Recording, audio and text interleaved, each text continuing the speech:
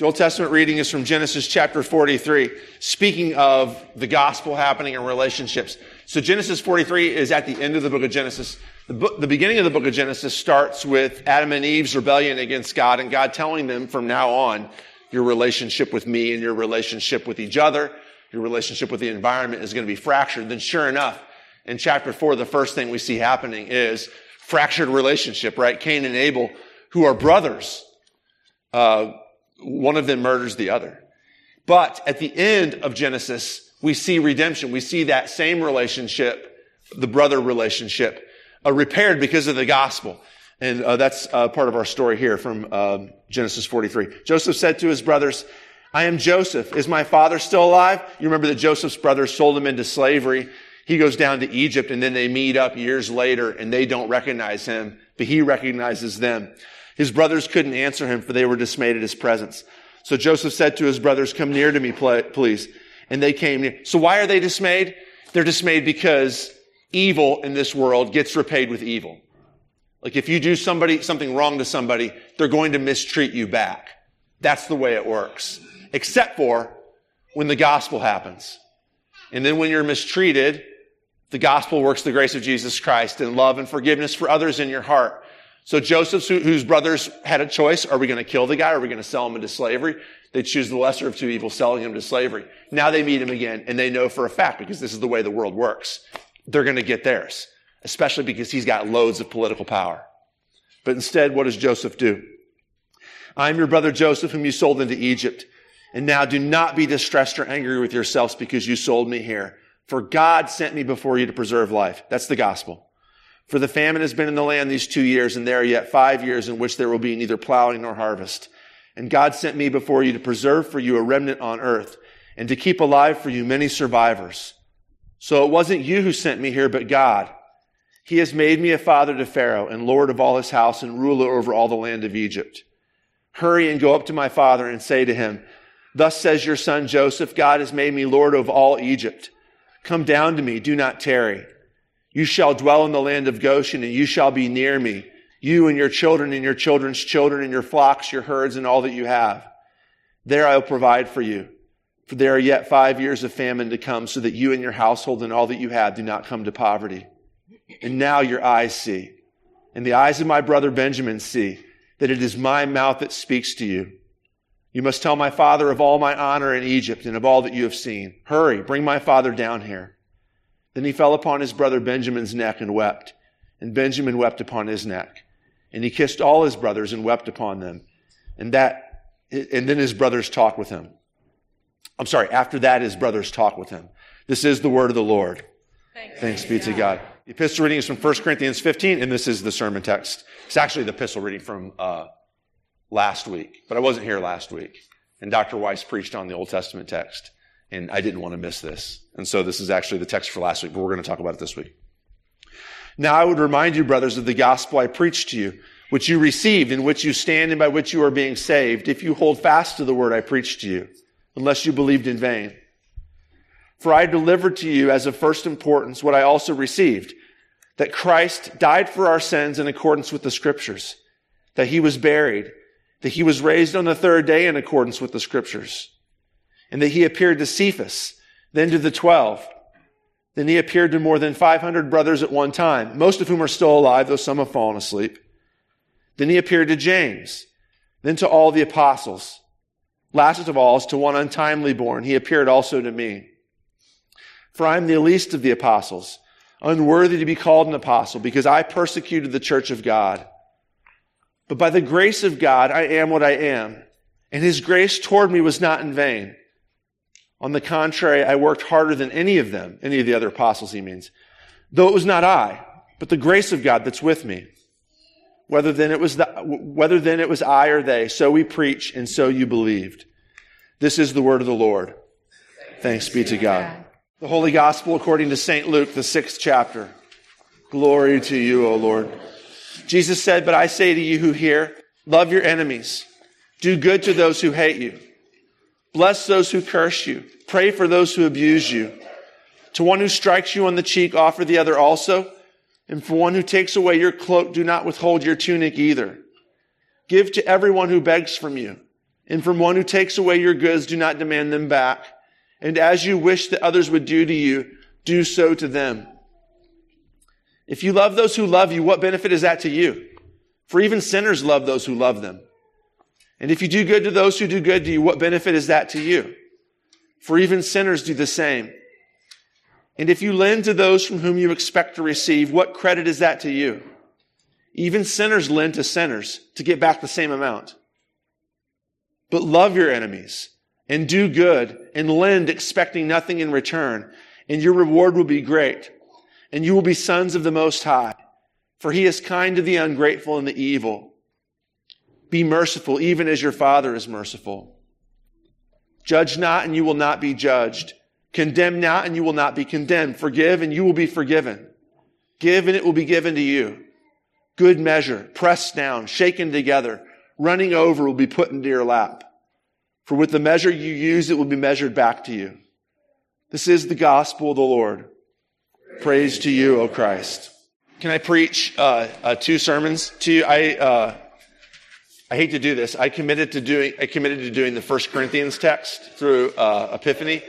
And then when you get to the readings, like the Old Testament reading and the gospel reading, they're almost too good not to say something about them, especially to us where we're at in our culture right now.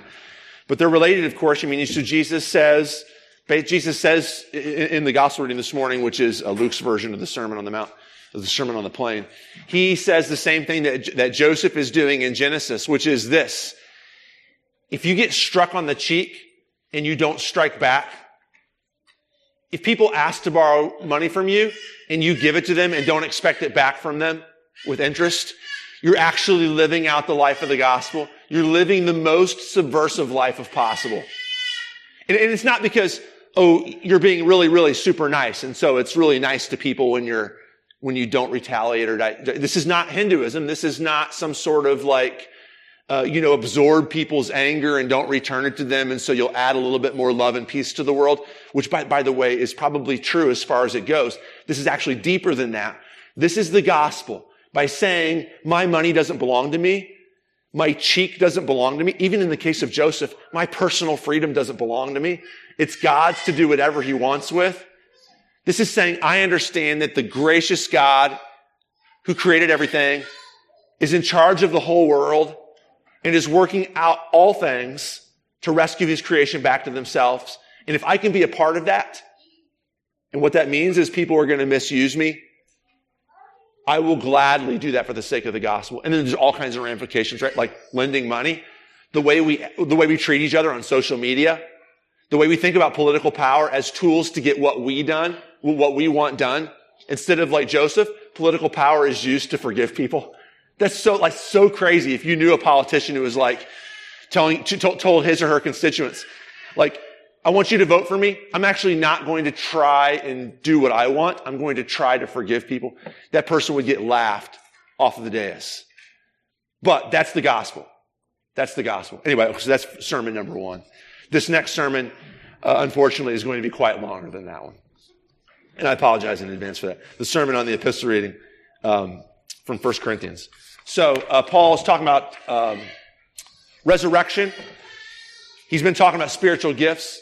This isn't some sort of like random now. Okay, so spiritual. Now let's talk about resurrection. Remember what he says in 1 Corinthians 13. Tongues are going to cease. Prophecy is going to cease. Knowledge is going to cease. But when that which is perfect comes, the spiritual gifts will have got us where we need to be. We will no longer need them. The goal towards which our spiritual gifts are directed, the goal towards which the life of the church is directed, is the return of Christ. Not in some sort of escapist thing. Like we just need Jesus to come back so we can stop like living this horrible, on this end of the spectrum, mundane on this end of the spectrum existence. Actually, our lives now are precursors to, are the advance guard of Jesus' second coming. We are living the life of the spiritual gifts, pushing forward towards new heavens and the new earth. As I said a few weeks ago, pulling the new heavens and the new earth, at least a slice of them, into Glen Carbon right now. But the main goal is this final goal when Jesus returns and makes all things new. And 1 Corinthians 15 is about that. But to talk about our resurrection from the dead, Paul first of all needs to talk about Jesus' resurrection from the dead, which is what he does in the reading that we had for today, verses 1 through 11.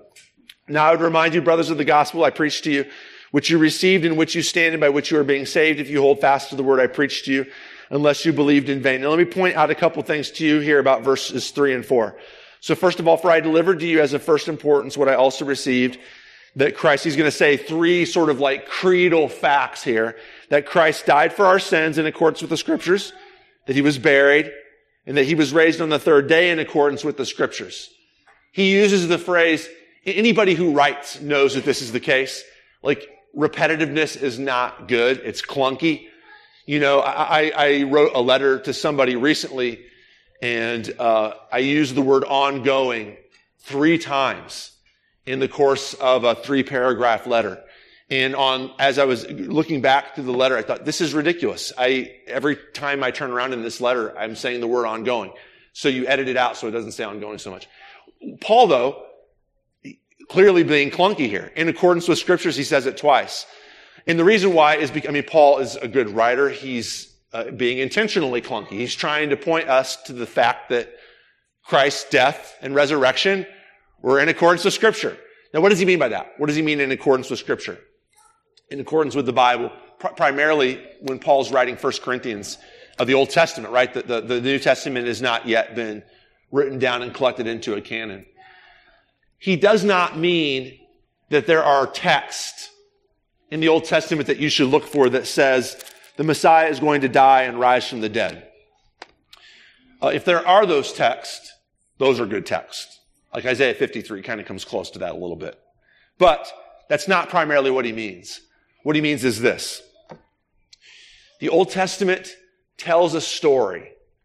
And the story it tells purports to be the story of everything.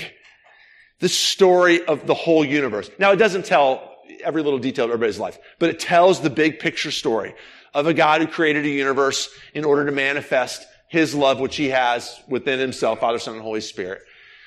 In that universe, he created beings designed to reflect him intentionally. Human beings. Those human beings rebelled against him and caused the universe to fall, to crumble. As I mentioned to you earlier, we fractured the universe. God comes up with a plan to rescue that universe. Within that story, God becomes a human being, dies, and rises from the dead. That's the main part of the story. That is the great capital PT plot twist. That's the great turn. The gears of the story of the universe begin to spin and turn when Jesus becomes a human being and rises from the dead.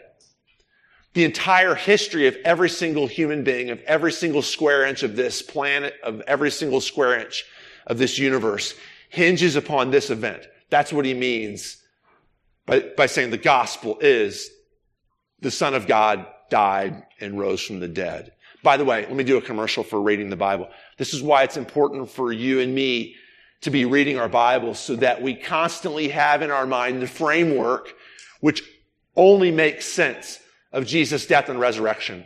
Jesus' death and resurrection only makes sense within the story of the meta-narrative, the complete story of the universe contained in the Bible.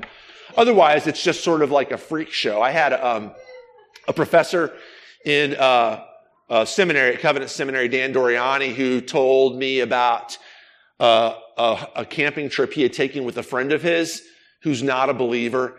And in the course of this, campfire conversations, he tried to convince him that Jesus rose from the dead. And he hit him with all the Lee Strobel proofs, right? He was like, so this, there was the swoon theory that he passed out, but clearly this doesn't happen. Crucifixion's almost always fatal unless somebody's removed from the cross immediately. There's the stolen body theory, and he goes through the reasons why that's not true. There's the mass hallucination theory and the reasons why that's not true. And he says at the end of it, his friend looks at him across the campfire and says, okay, I believe it. He rose from the dead. Stuff happens. And his friend says, I read a story recently about this armadillo that they found in Texas that had 2 heads. Weird stuff happens sometimes.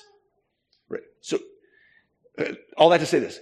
outside of the framework of the Bible, the story of a guy dying and rising from the dead is just sort of a weird freak thing that you can either say, no way that happened. Or maybe it happened. Sometimes stuff happens. But what Paul is trying to get you and me to do is to see this event as the actual center point of human history. It is the centerpiece of God's plan to rescue his creation. It's not just this sort of like weird, crazy event. It's God's plan to fix me and you. And it's the thing, we'll see this next week. It is the event out of which flows the power that guides you and I on our mission here in Glen Carbon and St. James Lutheran Church, is the resurrection of Jesus Christ. It is not, here's another way that you can like sort of mistake it if you see it outside of the framework. And this is the kind of thing that Christians would say, oh, that's great. I'm glad Jesus didn't die. It's good, that's a good ending to that story about his death. He died for our sins, but then he didn't stay dead because, that's really good. Or maybe even like, well, that really proves that he's God.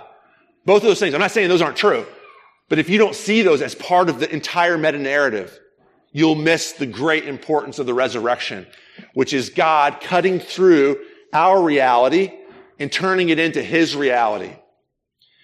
I believe that there is a piece of fascia or soffit that's loose out there and banging against the side of the church. It is not the Holy Spirit. Don't be disturbed by that banging. Just let it go. Okay.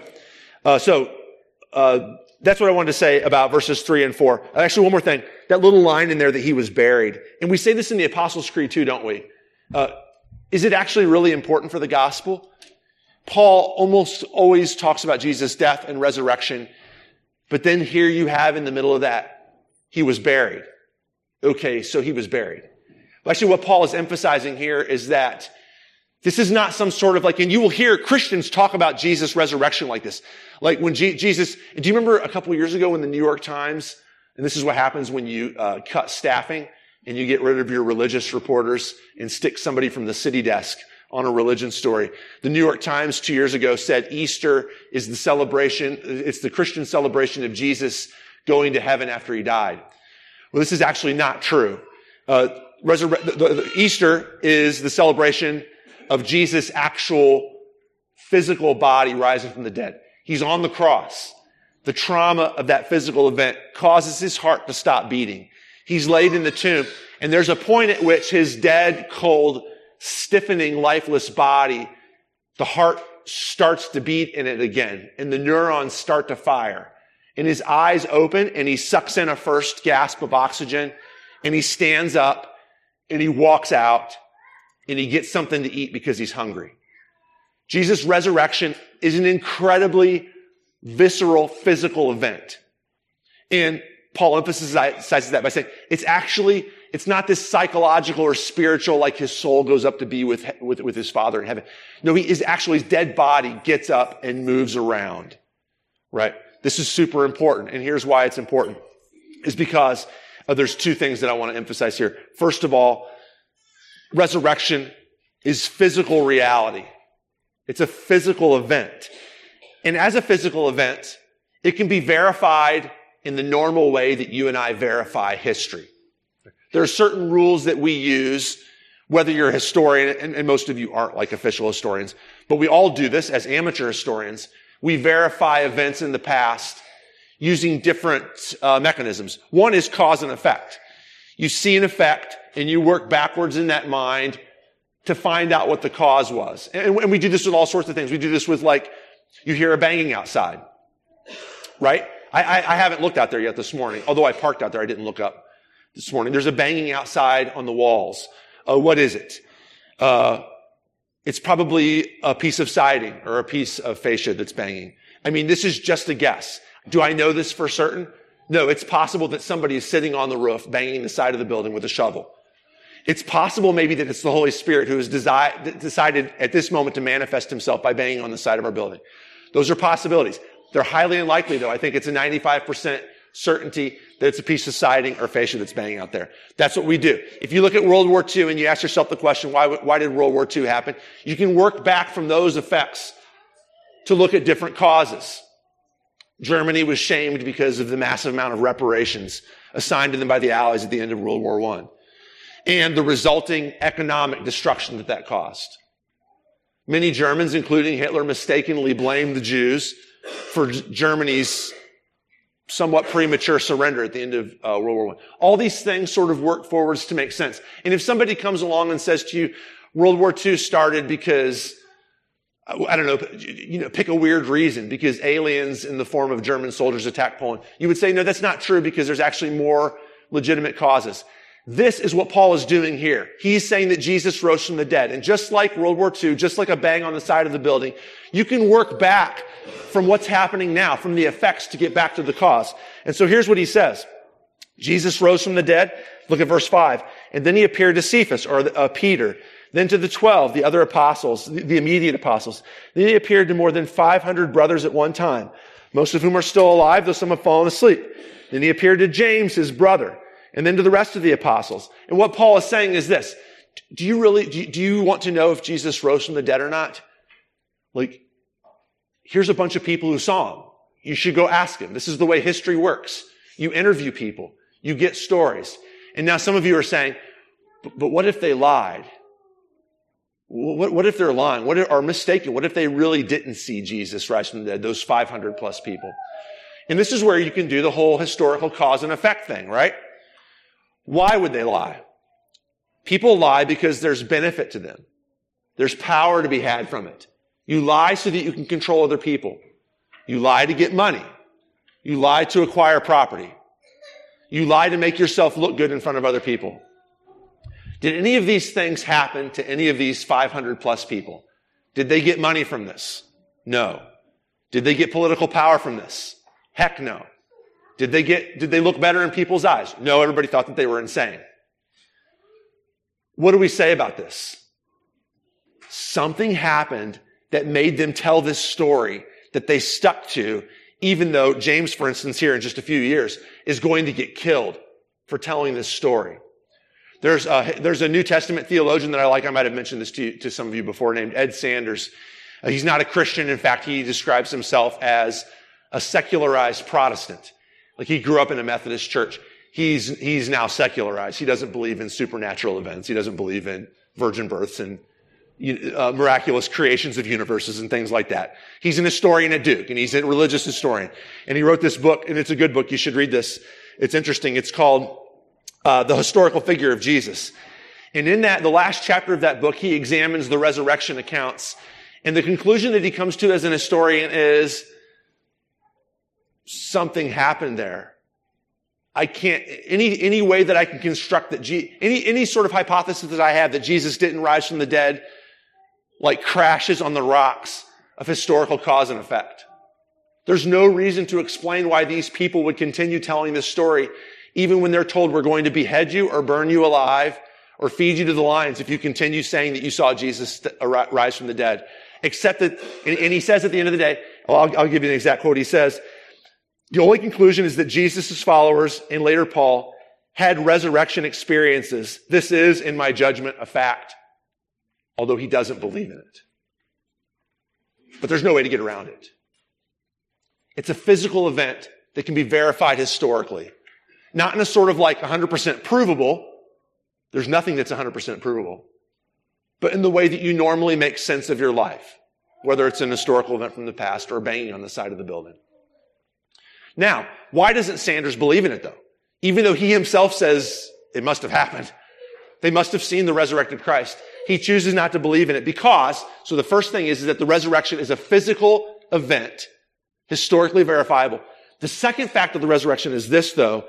Even though it's a physical reality, it can only be believed by God's grace, by the power of the Holy Spirit. And this is what Paul here says in the next verse. Look at verse 8. Last of all, Jesus appeared to me as to one untimely born. He uses the Greek word for miscarried baby. I'm like a miscarried baby, he says. What does he mean by that? I honestly don't know. I thought about this a lot this week. I don't know what that means, except for it's possible that what he means is, like all the other apostles had this complete gestation period. They got to spend 3 years with Jesus where they were developing knowledge of him and a relationship with him before they saw him resurrected. Me, I was on this road to Damascus, and it was like I got ripped from my mother's womb, and there I was. There's something freakish about my existence here. There's, by the way, in the Greek notion of like miscarried baby, there's the notion of physical freak. I'm sort of a freak, he says. Last of all, as to one untimely born, Christ appeared also to me, because I'm the least of the apostles, unworthy to be called an apostle because I persecuted the church of God. What's he saying? Like, I didn't come to Christianity, I can totally identify with Paul here. I didn't come to Christianity thoughtfully. I didn't read a Lee Strobel book.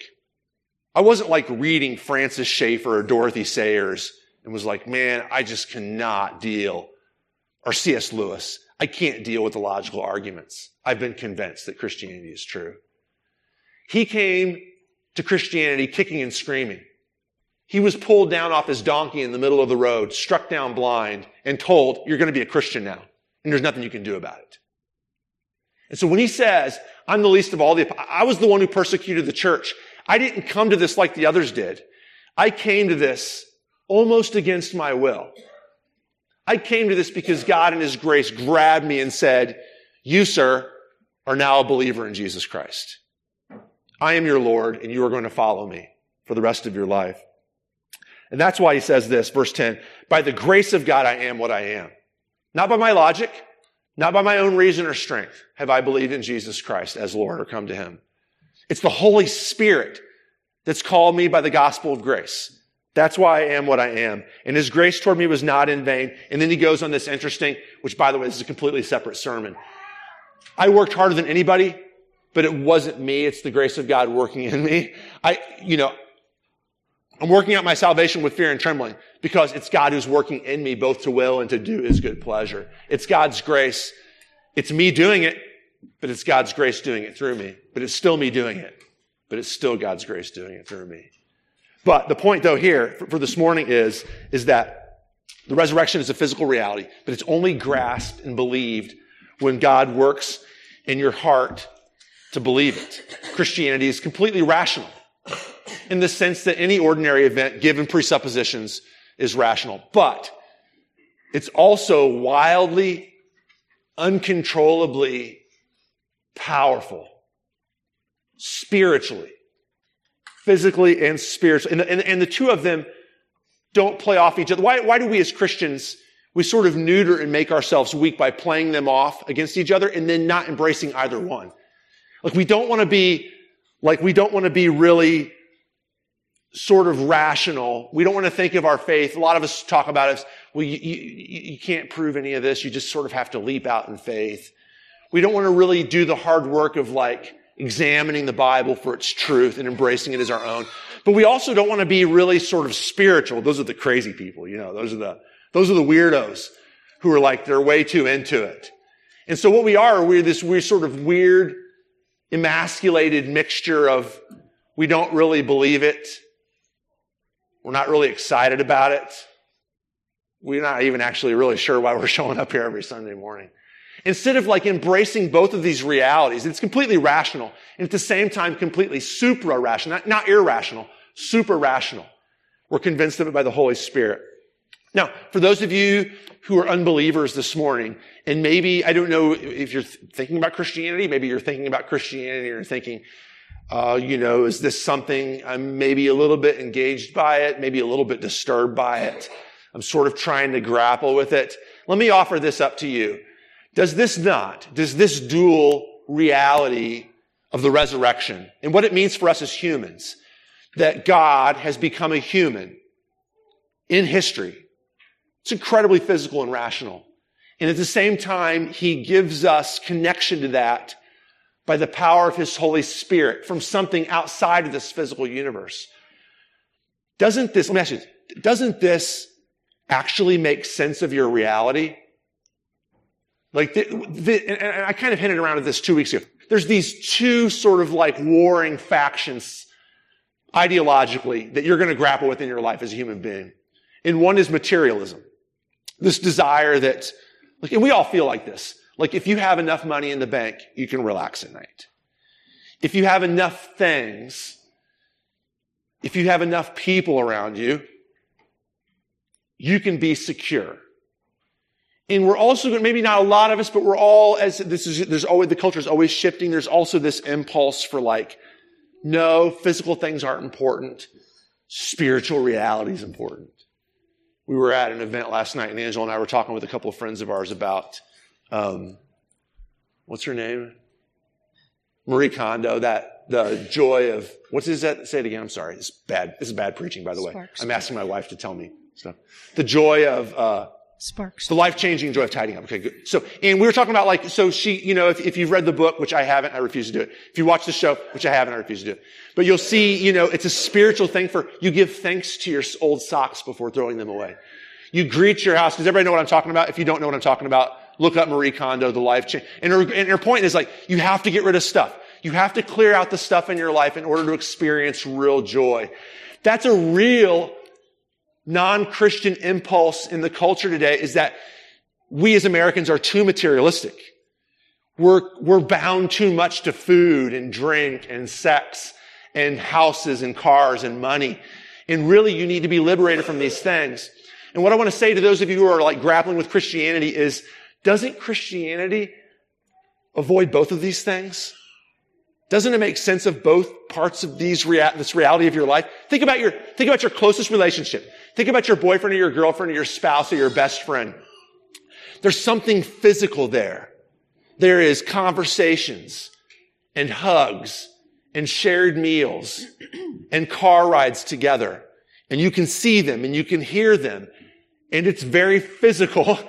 But in that relationship, that there's something there that transcends two warm bodies talking to each other.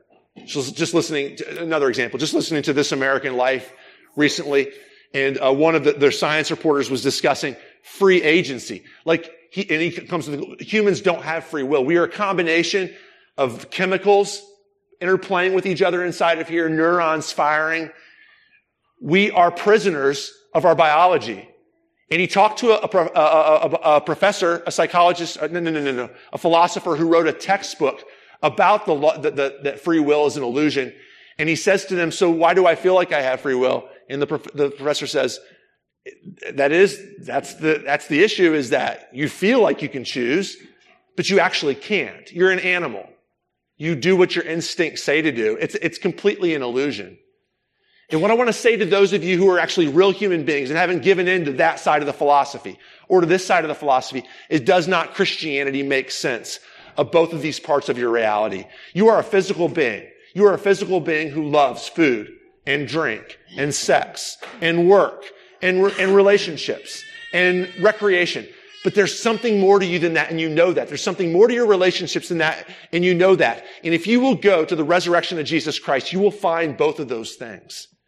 You will find the physical universe validated, not because it's physical, but because God in His infinite, almighty, supernatural, Holy Spirit power makes it real.